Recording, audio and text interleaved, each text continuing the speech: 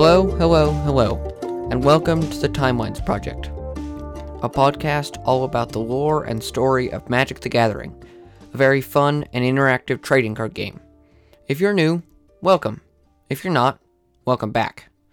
Today's episode will be about Time Streams, the third in a series of 4 books all about Urza Planeswalker and his battle against the Phyrexians. This week's episode will introduce many of the characters and settings that are of the utmost importance moving forward. You'll meet them shortly, so without further ado, let's get started with the topic for today, Time Streams by J. Robert King.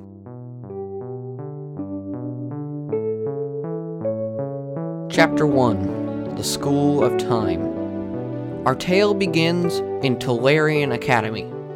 What is Tolarian Academy? Good question. After Xantcha and Rat's death, Urza met a powerful mage named Baron. Together they founded the Tolarian Academy, a school of artifice and magic, in the year 3285 AR. Children from all over Dominaria came to learn artifice and magic at Tolaria and assist Urza in his projects. Time Streams picks up about 20 years after the founding of the school, and the first character we meet is a Silver Man who is just waking up for the first time.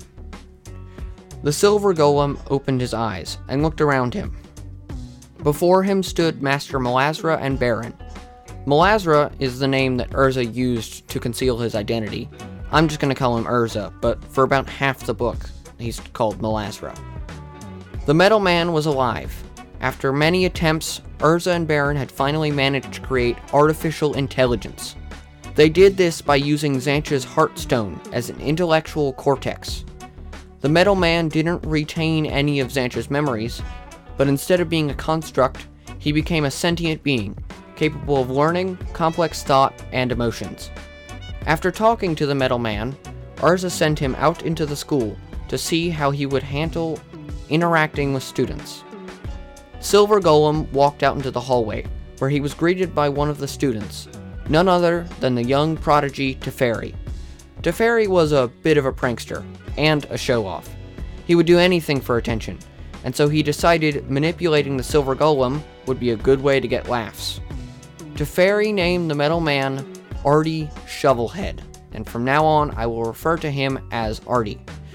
We will leave Artie and Teferi as they tour the Tolarian Academy and shift over to another main character, Jhoira.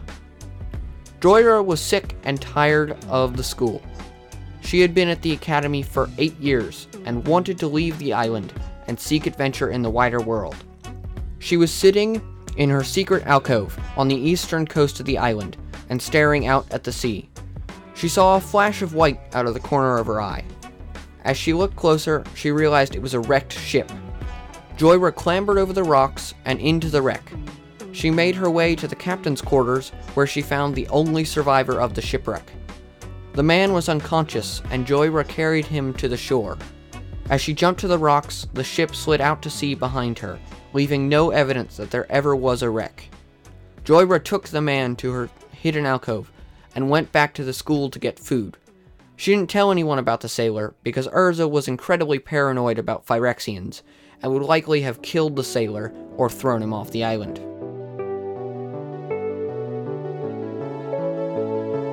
Chapter 2, Urza Timewalker. At the end of the first day, Baron and Urza recalled Artie for examination. Baron expressed concern to Urza about the effect that Teferi could have on Artie emotionally, but Urza waved it off. Oh, by the way, Baron does know that Melazra is Urza. I thought I would mention that. He's the first one to know. Urza had recalled Artie because he wanted to begin his experiments immediately. You see, Artie hadn't been made simply for the sake of being made. Urza made him sentient just to prove he could.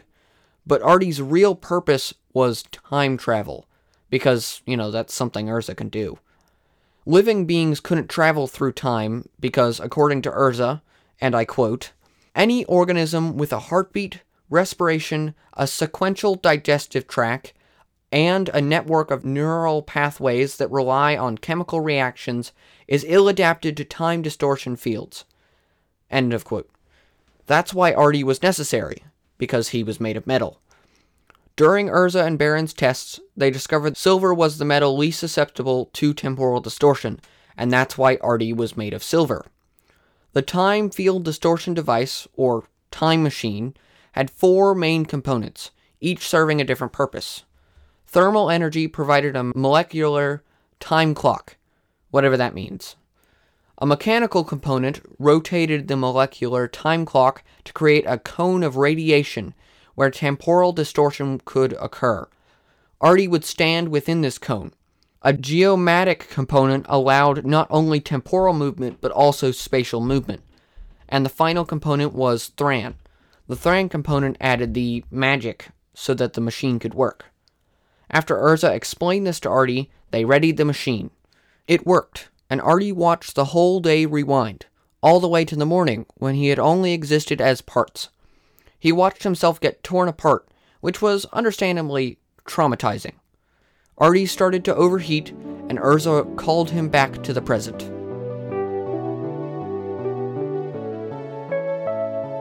Chapter 3. The Gitu and the Golem. A month passed. Joyra was on her way to interview Artie Shovelhead for a report she was going to make to Urza and Baron on how she thought a machine could be capable of feeling emotion. Joyra found Artie being tormented by Teferi and a bunch of other students in the meal hall. Teferi was entertaining the other students by levitating food into various nooks and crannies of the golem's metal frame. Joyra yelled at Teferi for treating Artie like a toy, and she led the metal man to her room in the academy. Joyra asked Artie a few questions about how he thought the small stone that served as his intellectual cortex could allow him to become sentient, but Artie was just as clueless as Joyra. While they talked, Joyra gave the golem a metal trinket from her homeland. It was a lizard made of a super hard metal made by the Gitu. Carved into the frame of the trinket was the word Karn. It meant mighty in the ancient language of the Argivians. Joyra thought it was a good name, and the golem agreed. His name would be Karn. Baron came to get Karn for more tests, and also to ask Joyra to be his caretaker, so that Teferi would stop tormenting Karn. Later that night, Joyra snuck out of the Tolarian Academy through a drainage pipe in the eastern wall. She ran through the jungle till she got to her secret alcove, where Carrick waited for her. Carrick was the name of the sailor she rescued.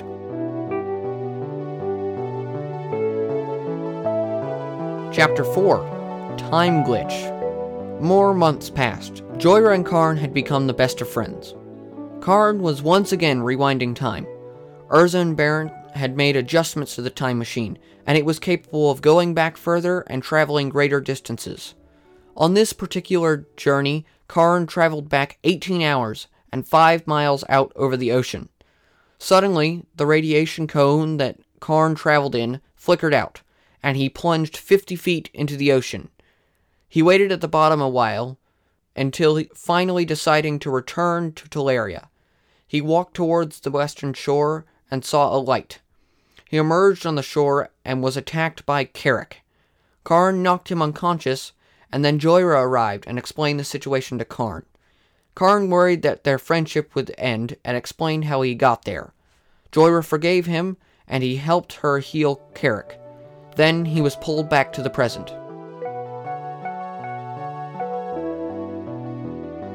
Chapter 5. The Worst Timelines. One night, when Joyra was going to see Carrick, Teferi followed her. On the way back, he was captured by guards.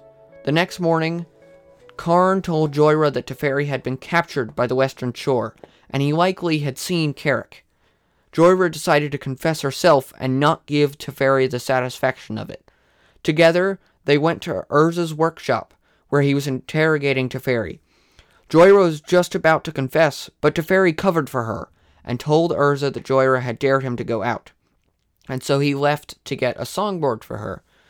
Urza didn't buy it, but decided to let the matter slide. Joyra was impressed that Teferi didn't rat her out, and took all the blame. A week passed, and Karn was once again in the time machine. The spatial travel of the device had been perfected, so Urza decided to focus on traveling further back in time. Previously, the time machine had only been able to take Karn back 22 hours. As he rewound the previous night, he saw a figure enter the lab that wasn't Urza or Baron. Karn recognized Carrick. He had gotten into the school and was stealing from the lab. At 46 hours, Karn stepped from the machine and pursued Carrick. He was unable to catch him before he was pulled back to the present. When Karn returned, he betrayed Joyra's secret and told Urza and Baron about Carrick. Urza suspected that he was the Phyrexian sleeper that he had been sensing. Just then, the alarm sounded. Carrick and the Phyrexians had infiltrated the school. Karn rushed from the lab to Joyra's room, but he arrived too late. The top half of Joyra was face down in a pool of her own blood. She had been ripped in half. Chapter 6, The Worst Timelines Part 2. Joyra's killer was hiding in her closet and jumped on Karn's back and tried to stab him. But the blade had little effect on Karn's metal hide. He pulled the creature off his back and stabbed it with the lizard pendant that Joyra had given him. Urza appeared in the doorway. He told Karn that Baron and Teferi were already dead, and the only way to stop this was to go back in time and capture Carrick before he could notify the Phyrexians. He had to do it even if the temporal stress caused his body to melt away. Karn was once again in the time machine, and Urza was working the controls and holding off Phyrexian horrors who were trying to kill him and capture the machine. As Karn traveled back, his metal frame heated under the stress of time traveling twice in the same hour. Karn watched the day rewind until the previous night came, and Carrick entered the lab. Karn pursued him through the corridors. He finally caught him in the Hall of Artifacts. Karn called for guards before once again returning to the present. As Karn materialized, he saw that Urza and Baron were at the controls of the machine. Fun fact, Urza actually remembered the alternate timeline where the Phyrexians attacked, though the details were hazy, like a half-remembered dream. Karn materialized in the red cone of radiation at the center of the machine. As he returned, he saw the machine was disintegrating around him. And then came the explosion. Everything disappeared, and all that remained was light. The air became solid, and then the energy and gas rushed outward, disintegrating walls, floor, and ceiling. A shockwave spread out, covering the whole island. But this explosion was different. The destruction spread out in rays. One building was turned to dust by a storm of shrapnel, while its neighbor had not a scratch. The blast was so large it reached miles into the sky and down into the sea. The force of it caused massive waves that destroyed coastal towns 200 miles away. Urza planeswalked away before the blast reached him. He took with him Baron, 5 scholars, and 8 students. Karn also survived the blast. It was sort of like being in the eye of the storm. He wasn't really affected by it. He spent the next several days finding survivors in the burning wreckage of the school. Karn and the other 33 survivors made it to the coast where Urza kept boats. Karn had been unable to find Joyra and Teferi, and he assumed they were dead. As he looked back at the burning Isle of Teleria, he wondered how a Phyrexian invasion could have been worse than this. Chapter 7, The New Teleria. 10 years passed before Urza was ready to return to Teleria. For the past 10 years, the Telerian Academy had made its home on a ship called the New Teleria. Karn stood at the prow of this ship and watched as the isle appeared over the horizon. From the island, Joyra watched the New Teleria appear. That's right, Joyra didn't die because she has plot armor. She had been in the drainage pipe when the time machine exploded. She had had to dig for 3 days to escape the rubble that blocked the pipe. By the time she had gotten out, Karn was gone, thinking she was dead. Joyra was not dead. She had been trapped on the island for 10 long years with the 8 others who had escaped after Karn left. The group left the ruins of the old school and made their home at Joyra's hidden cave on the coast. But they made a few expeditions back to the school. They stopped these expeditions after 4 members of the party were caught in time rifts created by the blast and shredded by temporal energies. I guess I should take this time to talk about the time rifts. The explosion that had destroyed the school also created pockets of time all over the island. These rifts varied in speed, but all of them could be split into two categories: fast time and slow time. I feel like the names are, pretty self-explanatory. In fast time rifts, time was sped up. The fast time rifts tended to be cold and dark because they got less sunlight for some reason. I assume this is because light travels slower in the present, so they got less of it. It doesn't really make sense, but that's how it is. During her explorations of the island, Joyra found a rift named the Hives. It was so fast that in 10 years, it was 50 generations ahead of the present. The slow time rifts were polar opposites of the fast time rifts, which makes sense. Slow time rifts were characterized by bright light, lush jungles, and near constant rain. Because reasons. An example of a slow time rift that Joyra found was a rift where 1 day passed for each year in the present. She named it Slate Waters because of the stagnant water. One final and incredibly important thing about the time rifts is that water is resistant to the flow of time, which allowed it to flow in and out of the time rifts. The water that flowed out of the slow time rifts kept some of its properties, most importantly, halting people's aging. One last thing before we return to Joyra. If someone tried to enter a time rift that was moving at drastically different speeds from the present, which is basically all the rifts but a few, they would get ripped to shreds by the temporal currents. If they did manage to get an arm or a leg through, it wouldn't receive any blood or signals from their brain and just sort of die, because their heart or brain would be in different time zones. Alright, I've gotten that out of the way. Back to Joyra. After the first 4 members of their group died, it was all downhill from there. A pair of young lovers carried out a suicide pact, and a young boy fell off a cliff and broke his neck and drowned. Finally, it was just Joyra and an old man. Just a few months before the new Teleria arrived, the old man died of an old person sickness. Joyra was alone for 3 months before she saw the ship appear over the horizon. She didn't make it to the ship until a day after it had already landed. By that time, Urza and the new students had split up into 5 groups and gone exploring the island, with Urza and Baron acting as emergency responders should any of the groups get in trouble. The first explorations of Teleria didn't go well. Each of the groups lost at least one member to time rifts, and one party was wiped out entirely. Joyra found them on the ship that night. Karn was overjoyed to see her, as was Baron and the older students from the first school. Joyra yelled at Urza for being an idiot and messing with time, then agreed to be their guide so they didn't make any more mistakes. Chapter 8: A Temporal Tour.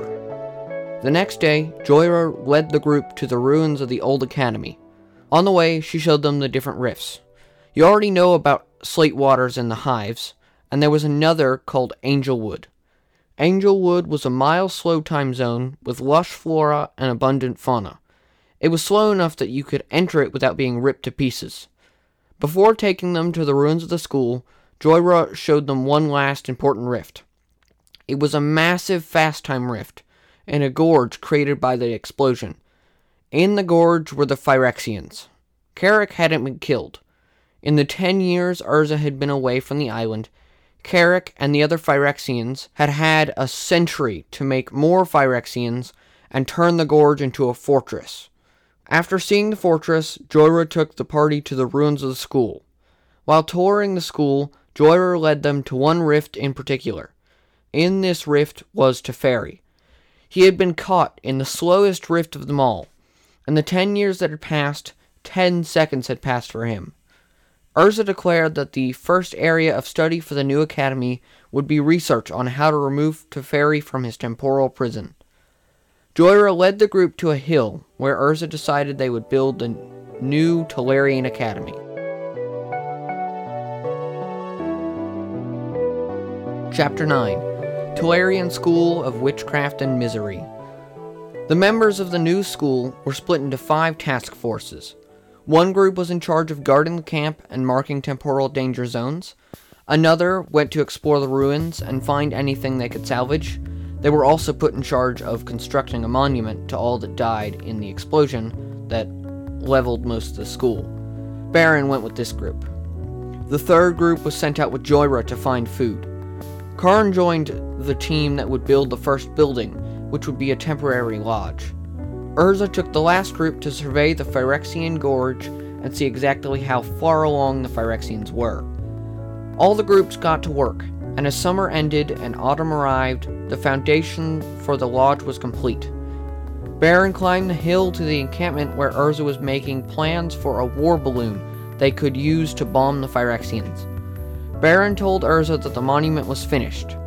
Everyone halted their work and came down to Old Teleria. In the courtyard where Teferi was trapped stood the monument to the ruined school.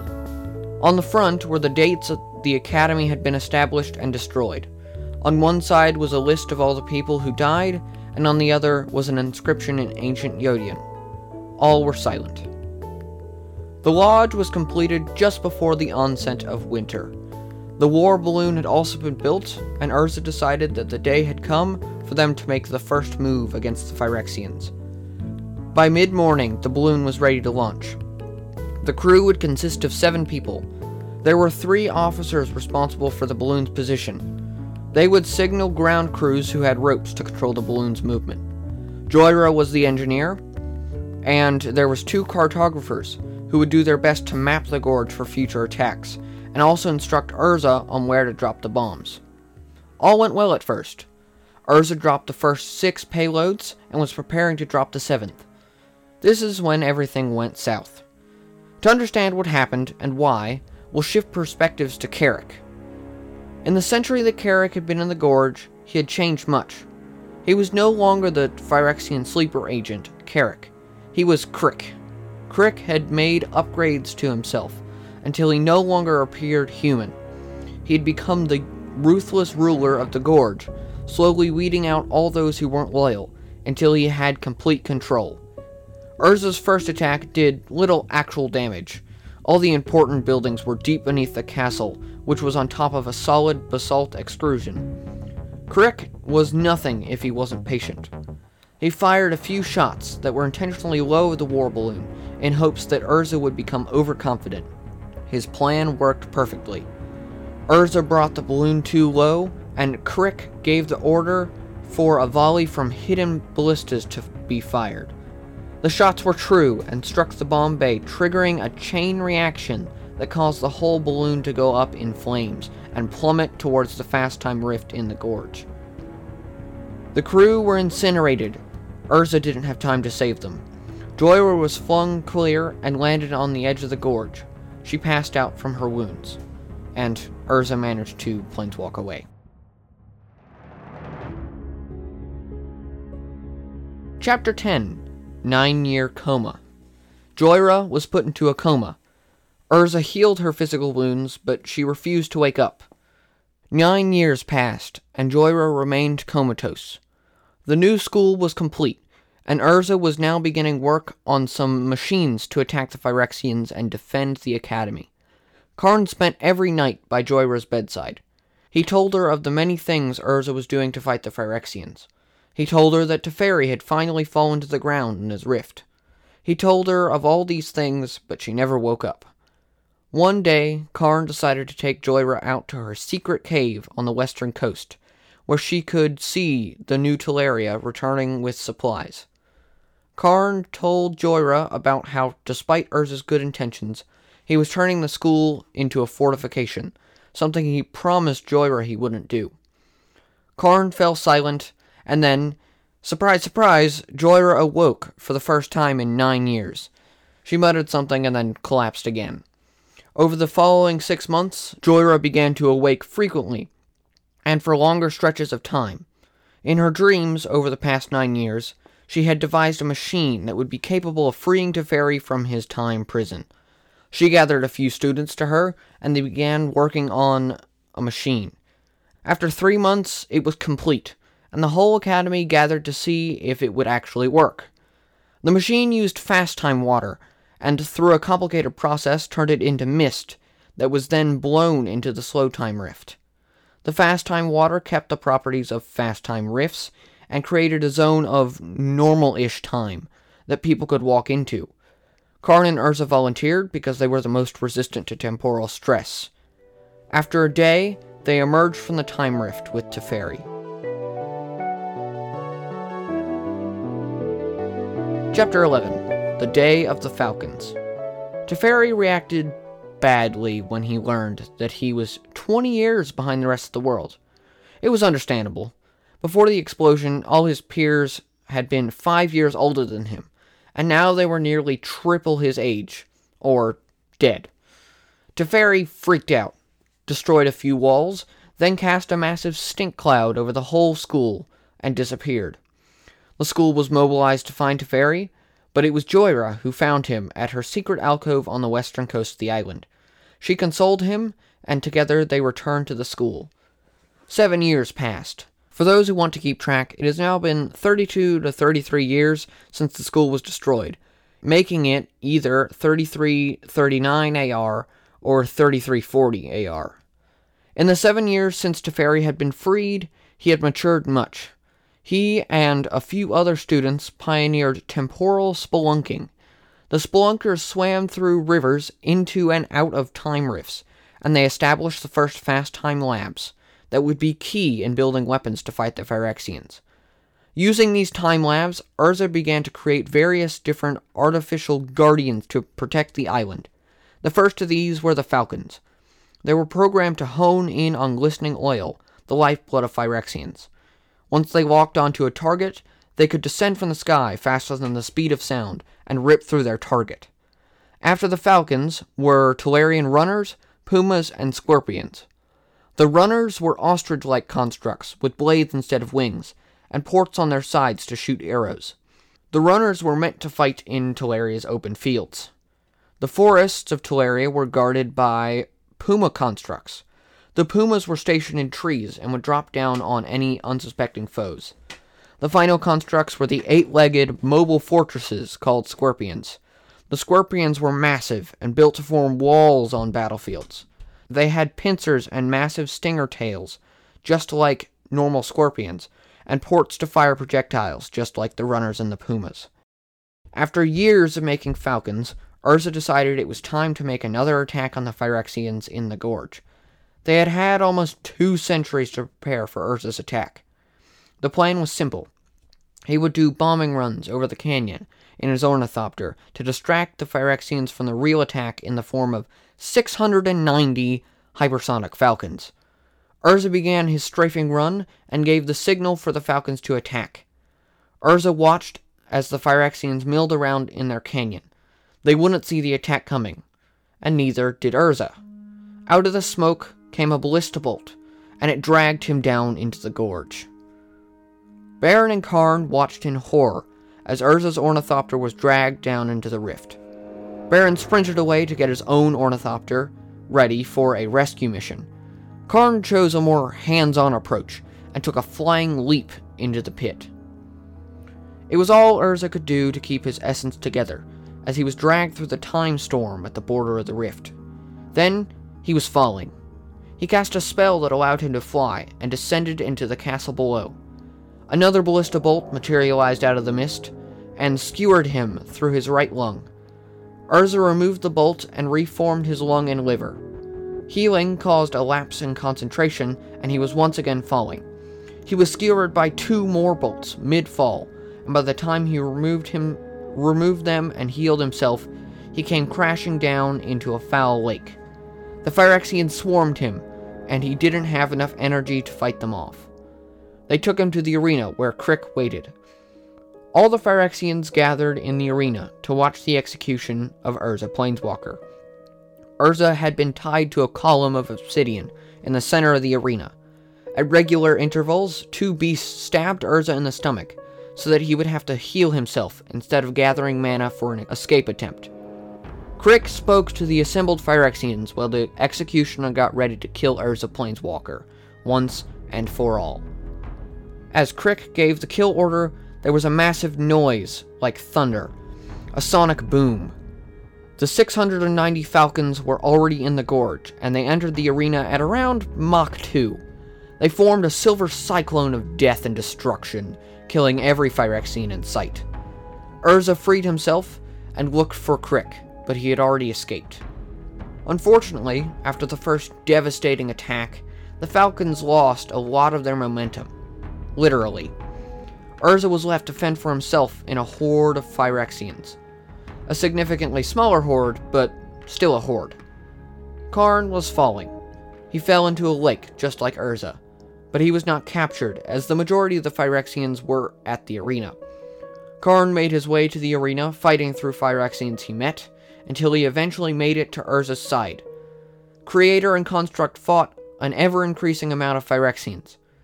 Out of the sky came a metal cord. Baron had come to the rescue in his ornithopter. Urza and Karn were pulled out of the rift, leaving behind 690 power stones for the Phyrexians to use. Just like the first, the attack had been a failure, and the Phyrexians were better off than they had been before, even though their numbers had been halved. Alright, that was Time Streams Part 1. According to Kindle, I'm exactly 50% through the book, so I think that is good for now. Next week will be a much shorter episode. I'm planning to do something on another metaphysics lesson on souls and sparks. And the week after that is Time Streams Part 2, so stay tuned for that. If you enjoyed, let me know any way you can. Anyway, that's all, folks, and I'll see you next week.